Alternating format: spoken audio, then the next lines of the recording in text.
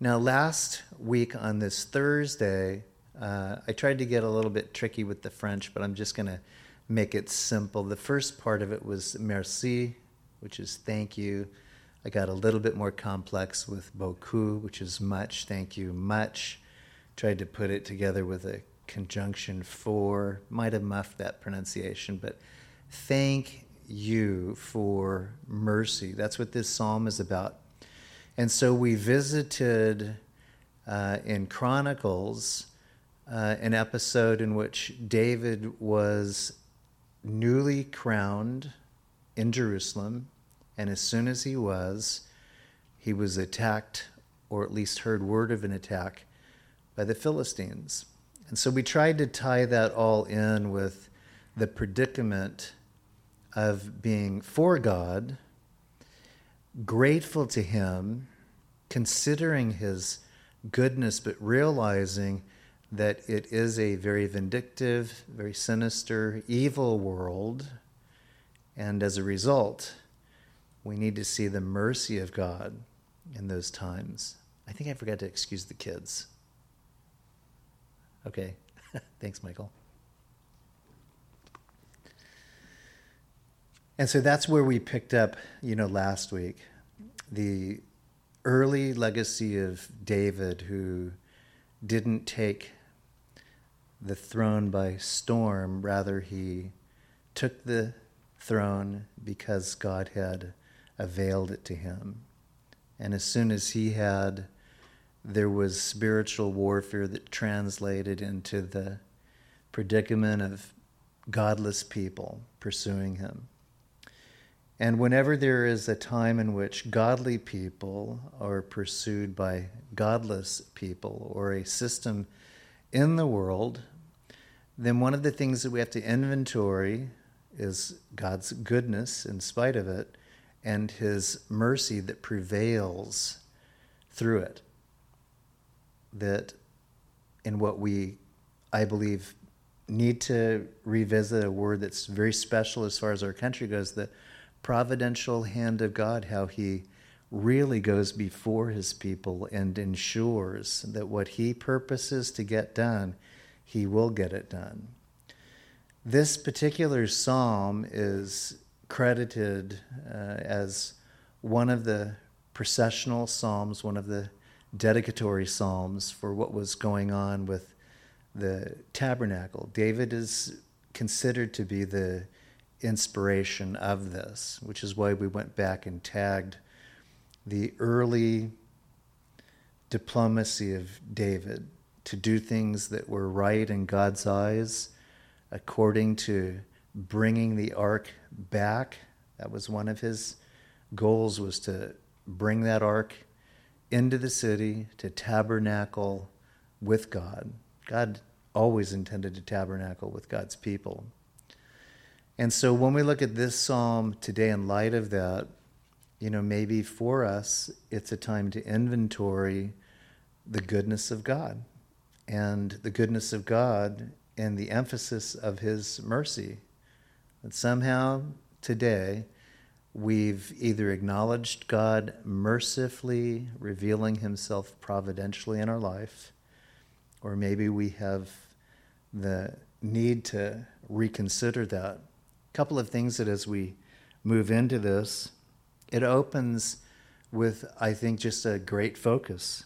Oh, give thanks to the Lord, for he is good. Now, there are at least over 500 entries within the Old Testament with the Jewish understanding of God's goodness. And so one of the things that actually comes to our attention, at least it does to me, is the first thing that God mentions. I'm going to tag just two areas of Scripture back in Genesis, because it's important to link good with God. For without God, nothing is good. And God is the giver of good things, and he's obviously delivered a message of heaven for the salvation of men. We call that the good news, because out there's a lot of bad news, there's a lot of false news, fake news. But everything that we read of in the Bible is true news. And it's also not new. It's a fresh word given historically by God through the agency of men. And one of the first things that we see here, if you'll look in the first chapter of Genesis, is that God saw the light. And normally we write songs about we see the light. But God saw what he had created because that's what's being spoken of. The earth was in darkness. There was a turmoil upon the surface of the waters. The Spirit of God hovered over the surface of the waters. So there was some kind of calamity that's attributed to a cataclysmic event. And God comes in by the picture of the Spirit moving over the surface of the waters. And then God said, "Let there be light." That's an important contrast because many of us have seen darkness and we have found ourselves in a wave of, if you would, the unexpected. Who would have thought that was coming? Well, that isn't alluded to here, but it's a picture that in times of darkness, troubled waters, God knows how to precisely shine in those seasons and times. But here's the emphasis on this phrase right now. Let there be light. There was light. Notice this. God saw the light, that it was good. And God divided the light from the darkness. The reason that's important for correlating the Psalms is it gives us from 118 to the beginning of chapter 1 in Genesis is always a storyline which precedes, for instance, a question mark. Why is that happening? Well, in Genesis chapter 1, there was a happening, there was an event. It was extraordinary. Though we can conjecture what happened, the important thing is that God interceded. In other words, we could say this was one of the first acts of mercy that God revealed. Something cataclysmic did happen, but the mercy of God did not allow it to be the final punctuation. He created something. All of a sudden, something became different. It wasn't the same. It was affected. So when we talk about in Psalm 18, there's an appeal both to the nation, to the priesthood, and the individuals of Israel to mark with assurance and conviction the goodness of God and to acknowledge him in mercy. They didn't get what they deserved. They got mercy and the goodness of God in preservation of them. Now, I'm going to turn the page because there's another area that I want to mark that kind of concludes just before chapter 2. But notice this, because there are other areas of pronounced goodness. God said, it's good, it's good, it's good, it's good, it's good. It's all good. It's not all good. But God is good, and what he says is good is good. That's why I usually don't say, as a part of my vernacular, it's all good. I don't believe that. There's a lot of bad. God's good, and he does good. And the people of God, because of the work of the Lord in our life, he says, good. I have good for you, and you're my good and special people. But in this 31st verse, God saw everything that he had made, and indeed it was very good. So I like that adjective there, very good. I like that, serving both as well as a verb, very good, extra special. In what he says in the close of that chapter, very good. So the evening and the morning were on the sixth day. And so I think, as well as a tribute, it's important to acknowledge the very goodness of God and his mercy. The goodness of God, who he is, he's a good God, but the very goodness of God. That special acknowledgement that identifies deeply where you have journaled what he's done for you. So Psalm 118, as this poet begins to reflect, it's really just this uprising within him to acknowledge God. And so in verse 1, "Oh, give thanks to the Lord, for he is good." So we went back to what's called the principle of first mention, when good is identified and it's spoken from God's mouth. There really is a wonderful association with God when we say it's good, and we're quoting God in what God has said is good. His creative work and his sovereignty in all creation is good. He's not a bad God, and the things that he does are not bad. What may be allowed by God never have the intention of confirming that he has been outplayed by the enemy. And we have to understand that for everything that happens that we would say is bad, that's not God's fault. What we will see is God's faithfulness in the fault of man and in the ferocious nature of Satan to make things that God has put his name on and has pronounced as good. And we need to understand that it's one of the best words that you can use. And whether you're using that compliment towards someone or the things that someone has done, it is a very reverent term. I know that we use it casually, but I also believe that maybe in the usage of it, God is actually extolling himself. One of the crackers that I remember as a child that just took off in sales was because of a man who was very influential in TV land. And I liked the guy, and probably many of you are familiar with him.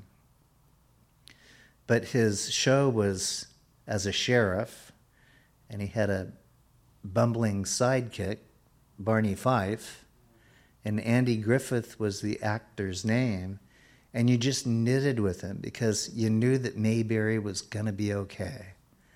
No matter what was happening in the town of Mayberry, even with Barney, it was going to be okay.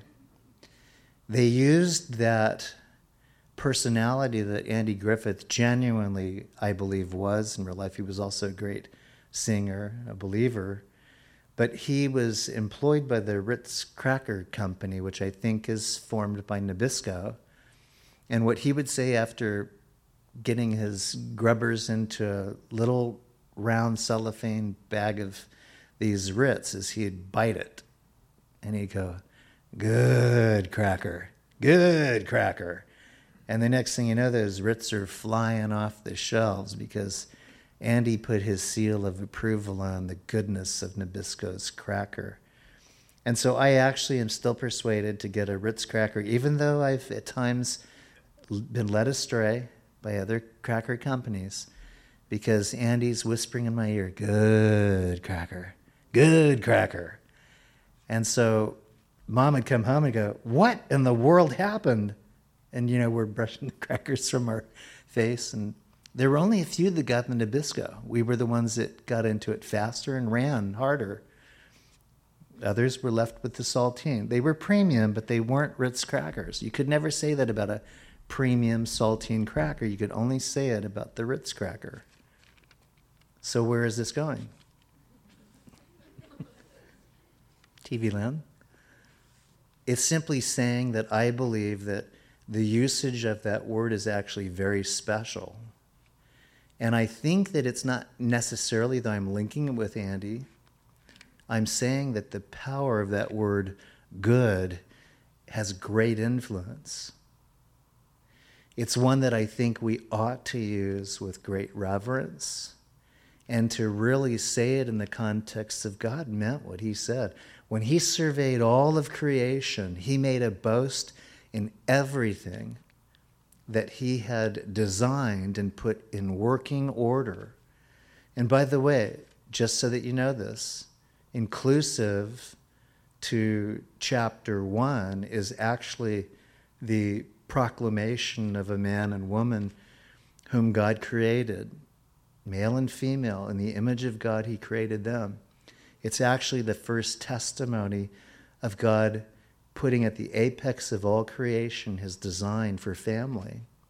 Chapter 2 is kind of a zoom in to tell us how in the beginning he fashioned a man, but created in that man a desire ultimately to experience the need for a fellowship that God didn't feel by any means rejected in, but that he'd purposed to satisfy the inner desire of a man to be knitted together with someone very uniquely different, but in the similitude of. You may say, is that what this psalm is talking about? I'm bringing you simply back to an origin of thought, that everything in conclusion in chapter 1 of Genesis says, can you take it back to the beginning? Can you take it back to the beginning of love? Can you take it back to the beginning of something in which God allowed your hands to be a creative force for good? Can you take it back to a point in which maybe so much of where you're at right now has to deal with the fact that the Ritz cracker was always there, it was within reach, but somehow the convenience of the saltine is what you settled for.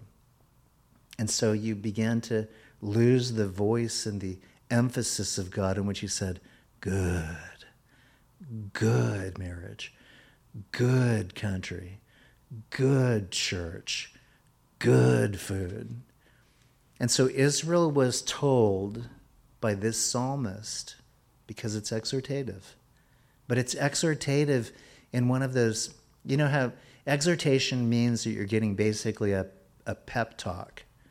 You're getting a charge to change the attitude that you have and to rise up to where it needs to be. In this, you're to give thanks to the Lord because he's good. For his mercy endures forever. His goodness is linked with mercy. Now, just so you understand how goodness is reflected in God's nature, there are some points to consider. It means approved. One of the things to understand about goodness is that it has an approval with it. God has approved of us through the approval that he gave to his Son. Behold, this is my beloved Son, whom I am well pleased. And so our link to Jesus makes each one of us in a very special way an exclamation of God's goodness. In other words, it's pleasing to God to give us pleasures because of his goodness to us. And one of the pleasures that he gives us in being good is mercy that endures forever. It's not that you do not qualify for another act of mercy from God. If anything, we have been pre-qualified for acts of mercy that at times we do not acknowledge, but that God is saying, it's a part of my goodness. It's what I do. I like the phrase we've heard it used. It's becoming kind of a catchphrase. It's what we do. I'm not sure who voiced that. But see, God would say, actually, that's what I do. That's good. That's good. And it's anchored with my mercy. That in my goodness, there are expectancies that you will come out of a situation different than what you imagined it or what other people believed would happen to you. You know, I got a call from somebody just maybe a couple of hours before the study, or actually I called that person hours before the study. And it was because on the phone call that I'd received earlier in the day, there was a desperation in his voice. I miscued and believed it was about someone, but actually in calling him, he told me it was about himself, what he was going through, where he was at spiritually. And so I just beckoned him. I said, first of all, it's been a while since we've seen you. So why don't you come tonight? And if you can't come tonight, come tomorrow. And we will pray for you in what you're going through. Because what you're sharing with me is a blaming of God, but that's not God. God is good. And what you've done is you've removed yourself from the presence of God in pursuit of things that your flesh has craved.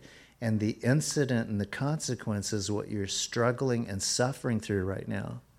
But that's not God. God is for you. God is with you. And you're in a time right now where the crisis that you find yourself in is actually the consequence of the decision you've made. Let it go. Whatever it is that's holding you, let it go. Throw it away. There were things that were mentioned in terms of what that would be. I said, throw it away in a manner that can never be retrieved again. And then come. And of course, the reasoning was, well, I don't have a Bible. I'll get you one. I got lots of them.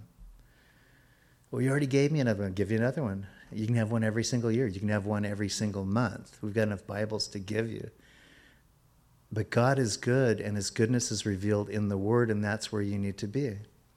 So even right now, as this is implored by this psalmist with regard to the goodness of God and his mercy that endures forever, we need to be able to tell people that God is good and his mercy endures forever. Because if not, what they presume by the enemy is that God's judging them and there's no place nor hope for them, and it leads them into despair. And despair creates an opportunity for anxiety and depression. And then what people will do in order to be free of that bondage, that guilt, they'll do something stupid. And we've seen that. So he's good. His mercy endures forever. Good also means skilled. God's a skillful God. He's created us as a master craftsman. And he has purpose for us to do good works prepared beforehand that we should walk in them. Now, what culture, nation can boast in that? Can't. We can only boast in a God who has signatured us off as trophies of his goodness and his mercy, and it is amazing. His mercy endures forever. Let Israel now say, his mercy endures forever. Let the house of Aaron now say, his mercy endures forever. Let those who fear the Lord now say, his mercy endures forever. That's imperative. The now means now. Do it. Say it. Our nation needs to say, the mercy of the Lord endures forever. The church needs to be able to say, because Aaron was the priest, the priesthood needs to be able to say, the mercy of the Lord endures forever. The congregant, the one who takes a special trip on special days to come into the house for a special work, needs to be able to say, the mercy of the Lord endures forever. Because every single person that comes in as a special work of God to a special place designed by God to build us up needs to be able to leave here with a soulful act of revival that has happened to them. I do. I know that for certain that the days that I am here, both as a pastor and teacher, but also a private citizen, meaning that I come in here not only as a vocational pastor, but I come in here in the morning times as literally just a resigned citizen of God. And I leave here feeling as though there's been something special that has happened to me. Even though there's a lot of stuff out there that has inadvertently affected me like it does you, when I come in here and I purpose to claim this now, not later. I told this guy, now's the time. Come tonight. Come tomorrow. I hear what you're saying. You don't think you're ready. You don't think you're good enough. You think that you've messed up too much. Come and see what the Lord will do in his goodness and mercy. So this applies to the nation. It applies to the priesthood. It applies to the everyday pilgrim whose faith has been vested in the Lord, and his benefits have been invested in us, in gifts, in talents, in provision. God's good. He's good all the time. He's good all the time. And so the mercy of God endures forever, so you can't outrun it, and you'll never be able to commit any offense towards God in which his mercy will be subdued in your life. And there's a difference between the corrective hand of God, which verse 17 and 18 move us into, which even that God would say is an act of mercy and the discipline of the individual. Let those who fear the Lord now say, his mercy endures forever. So that's what we are to now say. His mercy endures forever. Globally, his mercy endures forever. Nationally, his mercy endures forever. Spiritually, his mercy endures forever. Institutionally, his mercy endures forever. Personally, his mercy towards me endures forever. That means forever. It's almost as if it's a double word. His mercy endures forever. It's like two positives. It's like God confirming. It's going to endure how long? Forever. Forever it will endure. You mean it's going to endure forever? Yes, forever it will endure. You mean enduring forever? Yes, forever enduring, forever. And because of that, we have an enduring reason to stay connected to the Lord devotionally, because he's that impressive. Even in times that warrant us to feel depressive, he is so impressive in that alone. And guess what? It's always the crises that tests the validity of that being a part of our life. It's not when things are going great. It's when we extol the greatness of God when things are going hard. All of us will go through something. Most of us are presently. And we model the excellency of our relationship by doing one thing. His mercy endures forever. Now say it. Now say it. Now believe it. Now live it. Live it. Amen. Amen. His mercy endures forever. I called on the Lord in distress. The Lord answered me. A confirmation that we will be going through distress.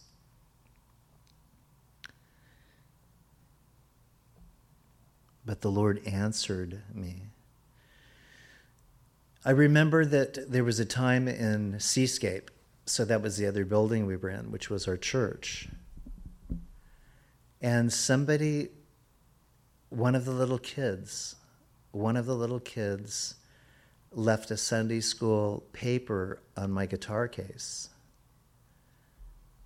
And I was talking to the Lord as the service closed, and people eventually left. And on my guitar case was this in crayon, just beautiful crayon colors, prayer answered.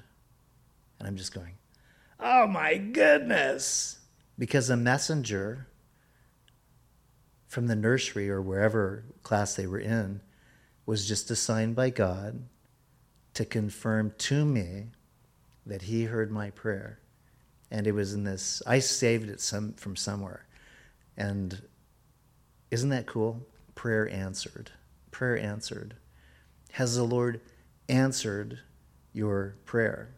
Or do you believe that, much like me, in the innocence of the scrawling of a child from Sunday school, it was as dynamic of a confirmation as if Gabriel had visited me?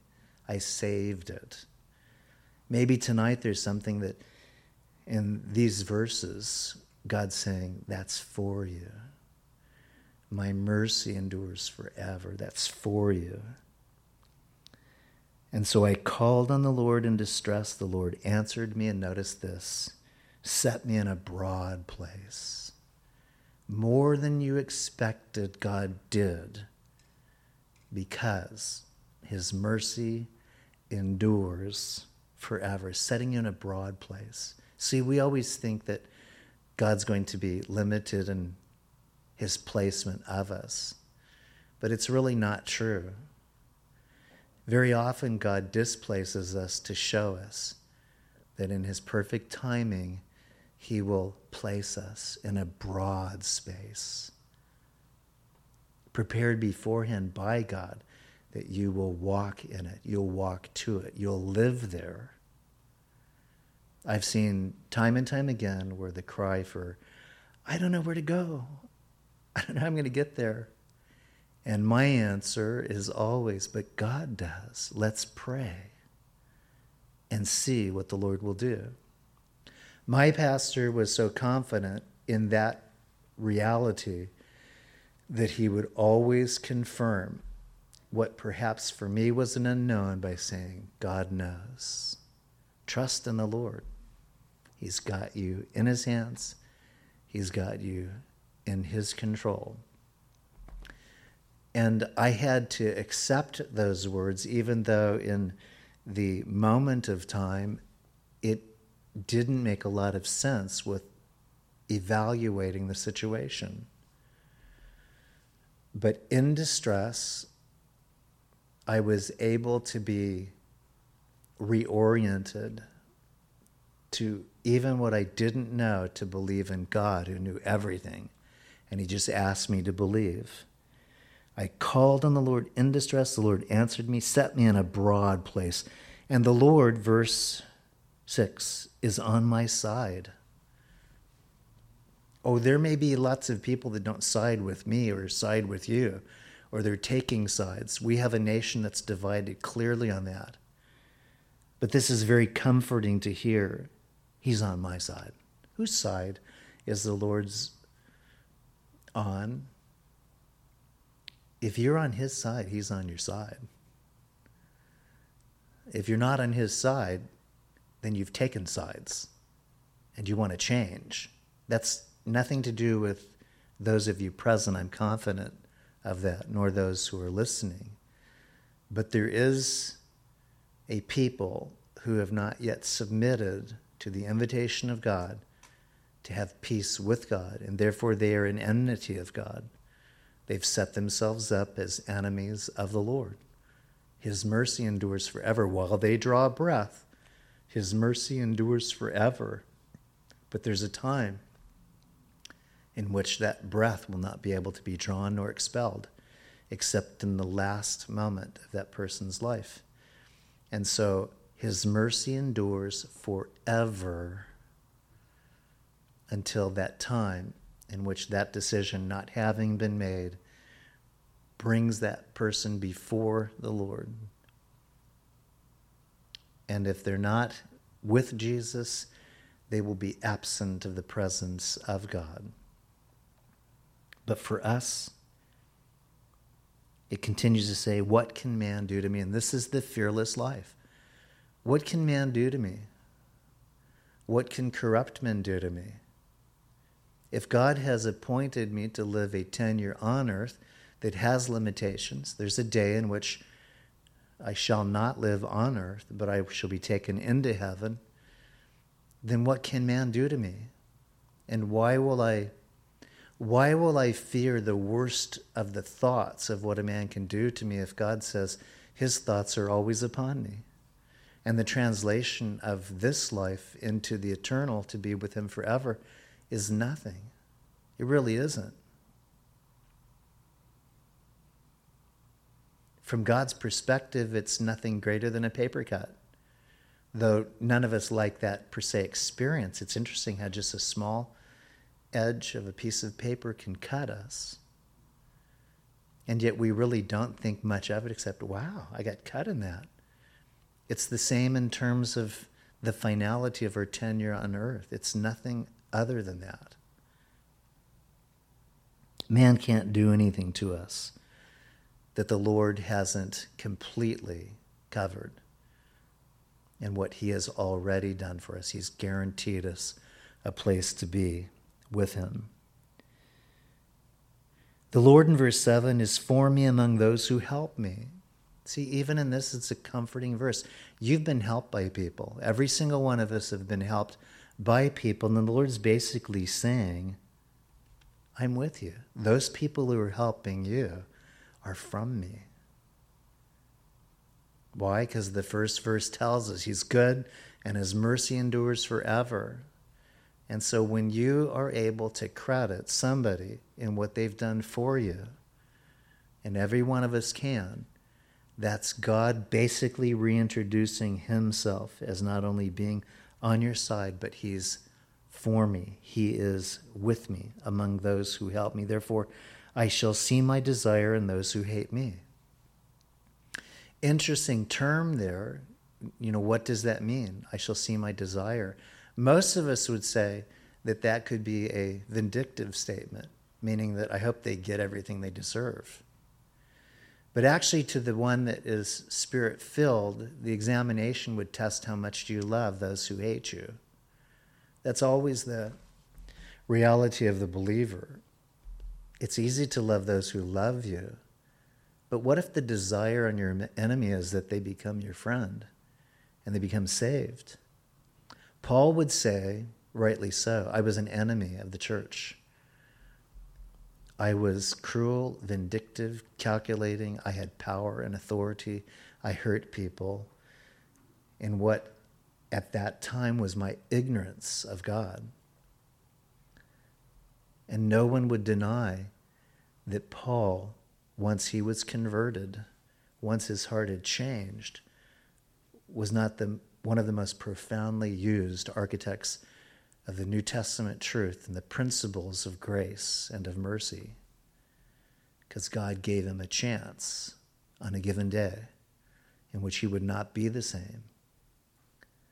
So what if somebody like Paul came into our life and we said, that the desire of what I want for that guy comes out in the consequence of his life. So the implication could be that there's a judgment pending. But remember, the other term for judgment is an adjudication of fairness, reasonable and just, as opposed to consequential and terminating. And it tests your faith when you all of a sudden have to love one who has declared themselves to be your enemy. That's a real test of faith, real test of faith. Therefore, I shall see my desire in those who hate me. It is better, verse 8, to trust in the Lord than to put confidence in man. It is better to trust in the Lord than to put confidence in princes. And this is still true. But when your faith and your trust and confidence is in the Lord, he gives you discernment on those whom you may take, indeed, into your confidence, into your trusting confidence. That's what's so uniquely important about the body of Christ. We trust each other as family members with things that concern the things that are deep in each one of us. So people that put their trust in princes, guess what? Every election year or two, they find themselves disappointed, some more than others. Those who put their confidence in just man's ingenuity, man's humanitarian spirit, they will find themselves disappointed. But when your confidence is put in the Lord, you can trust the Lord for whom he puts his spirit upon. and how they will be a useful person in your life. All nations, verse 10, surrounded me, but in the name of the Lord, I will destroy them.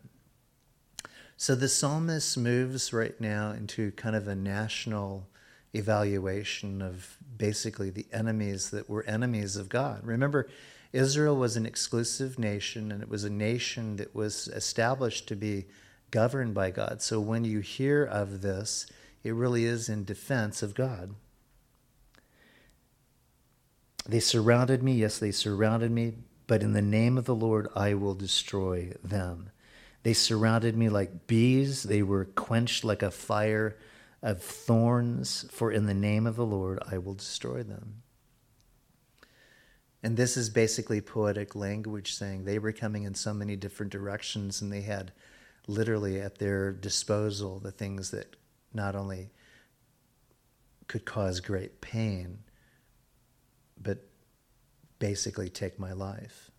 My twin brother was stung so many times on one of his reconnaissance missions that he became allergic to bees, so he always has to have one of those, whatever they are, EpiPen.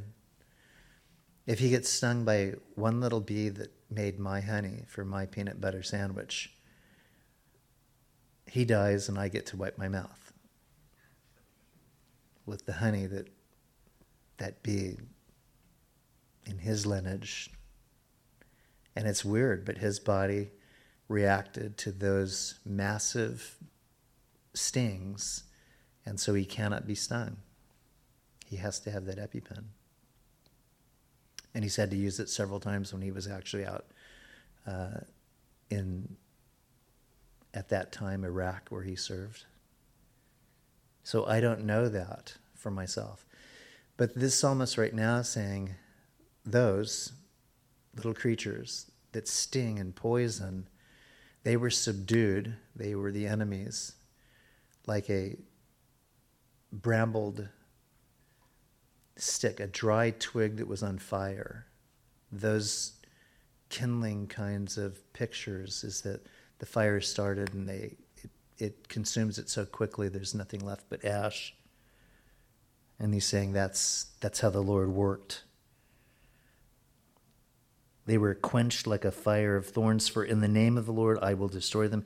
You pushed me violently that I might fall, verse 13. But the Lord helped me. The Lord is my strength and my song. One of the ways that we obtain the strength of the Lord, who declares himself to be in the pennings of this psalmist, is he's also a God of song. So one of the best things that we can really ever do in our day is to have a song on our heart, or to sit and to enjoy the songs that are about God. I enjoy lots of music.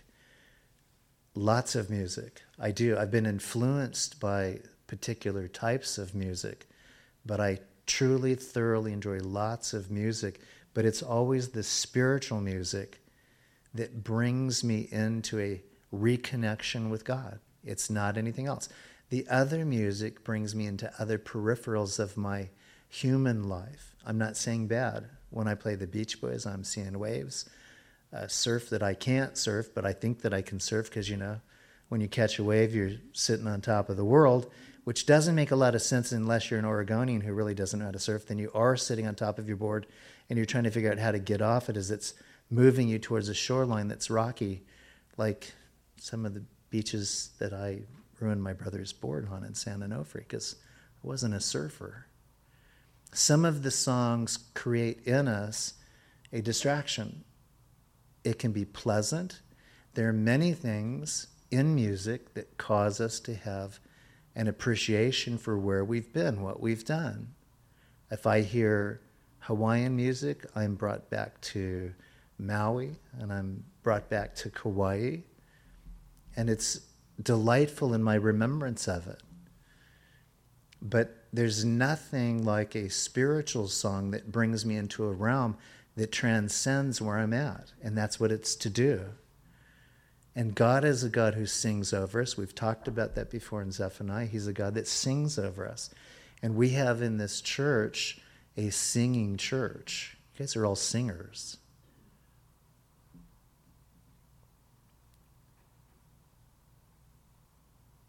The Lord help me, the Lord is my strength and song, and he has become my salvation. Verse 15, the voice of rejoicing and salvation is in the tents of the righteous. And a word that's contemporary would be in the homes of the righteous. And so homes are to be, according to this psalm, a home of rejoicing, a home of salvation, a place where you can say, it feels good to be home.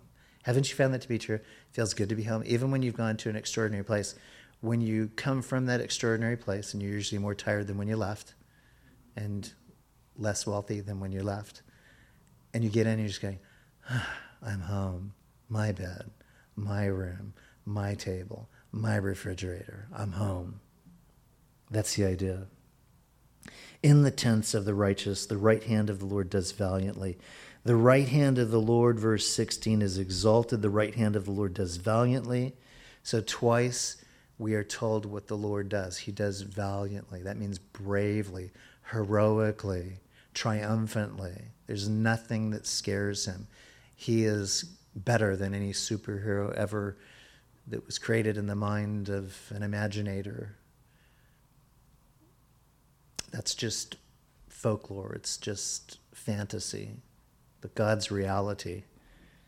And he does valiantly with his right hand. And that's just saying he does awesome with the other just tied behind his back.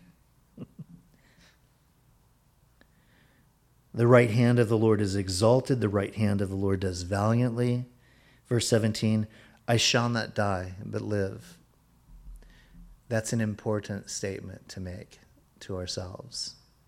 Well, wait, you said that we all have an appointment with death. Well, I didn't actually say it, I quoted it. We do, but we shall not die.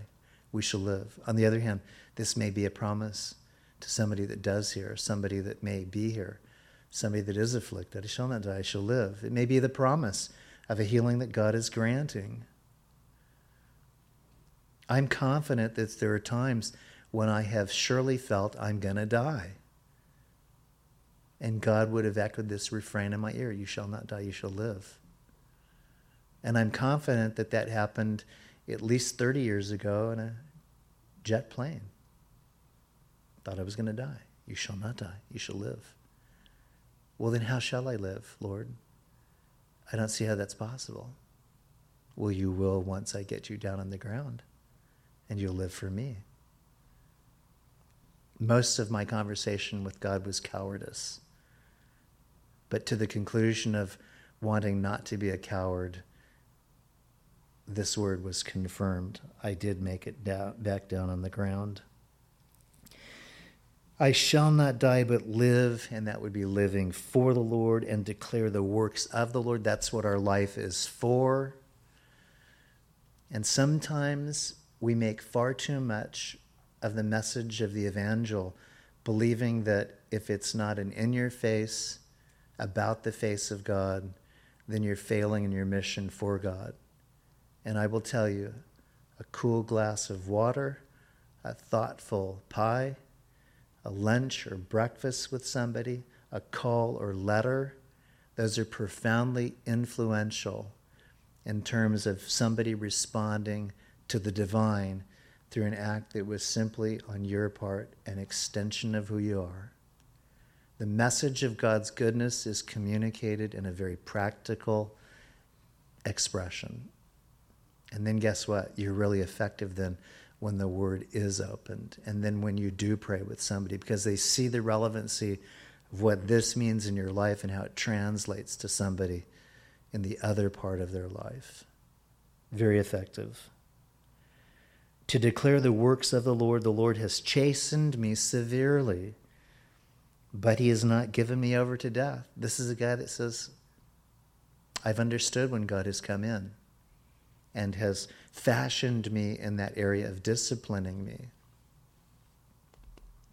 I've enjoyed listening to Ben Corson's teachings because he's in pursuit of really the excellency of just moving through life with zeal and gusto. He takes on mountains intentionally. And I see him do it. And I know what he's doing. He's allowing those expressions to be disciplinary actions of hardship. Now that's recreational, but I know that in pursuit at times of the discipline of God, God is also able to chasten us through that. In other words, that's refining us, correcting where we were once weak to strengthening us to where we need to be. And I realize that that's very important in my life right now. And very important because I see the effect of what happens when strength is removed from a body. Zach. But guess what he's doing?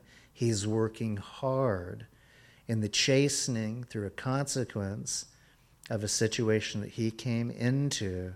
He is now moving back into a strength that little by little we are applauding, and we're seeing an attitude, not of regret, but rather of commitment. This is where I'm at, but it's not where I'm going to be. And he really is living a lesson that's very important for all of us. We all have degrees of weakness, infirmity, but it's not to be an excuse to stop living. We have to take it at that point, and we have to translate it into something that's productive. And it doesn't matter even how young you are or how old you are. And that's why I am so privileged to see vital older people in the congregation that I'm just really not too many years behind, because I see in them the youthfulness of serving God, and it's pretty impressive. He has not given me over to death. And sometimes in that chastening, that retooling of yourself, that discipline, we can say, "Wait, I'm going to die." No, you're not. You're going to live better. Open to me the gates of righteousness. I will go through them, and I will praise the Lord. This is the gate of the Lord through which the righteous shall enter. I will praise you, for you have answered me and have become my salvation. There's a gate that will be opened in Israel. The eastern gate will be opened. Jesus will come through it. The gate of righteousness will be opened. The Prince of Peace will go through it, and all those who love the Lord shall follow him.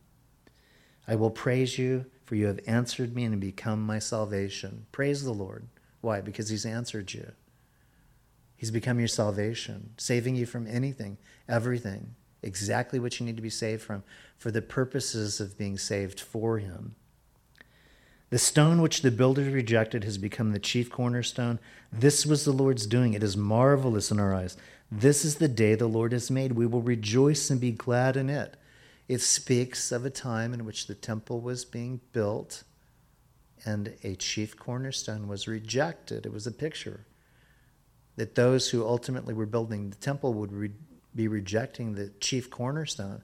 They would put in a substitute. It would be found later. Who could have done this? In the same way, the cornerstone of our faith is Jesus Christ. He's the foundation. He's the chief cornerstone. He would be rejected. And you would say, how would people do that? How do people do that? Because they willfully choose to ignore the presence and reality of God, when it couldn't be any clearer because of his goodness and his mercy, which endures forever. Save now, I pray, O Lord. O Lord, I pray, send now prosperity. So the stock markets won't reflect it indefinitely. So what does it mean when we talk about prosperity? Well, there couldn't be any more prosperous statement than to say, whatever God has willed in his goodness and mercy to me, that will be my desire, not to have more than I need, but also to be receptive on the abundance that others may take privilege in and how it's come into my life. Spiritual giftings. Blessed is he who comes in the name of the Lord. And this is a prophetic statement. This is what was said concerning Jesus. We have blessed you from the house of the Lord. God is the Lord, and he has given us light. Bind the sacrifice with cords to the horns of the altar. You are my God, and I will praise you. You are my God. I will exalt you. Verse 29, closing. Oh, give thanks to the Lord, for he is good, for his mercy endures forever. It opens, it closes, it leaves us with, again, a reminder of what we are to be considering of God and speaking to him in reverence and gratitude. I will exalt you. God is the Lord. And note, he has given us light.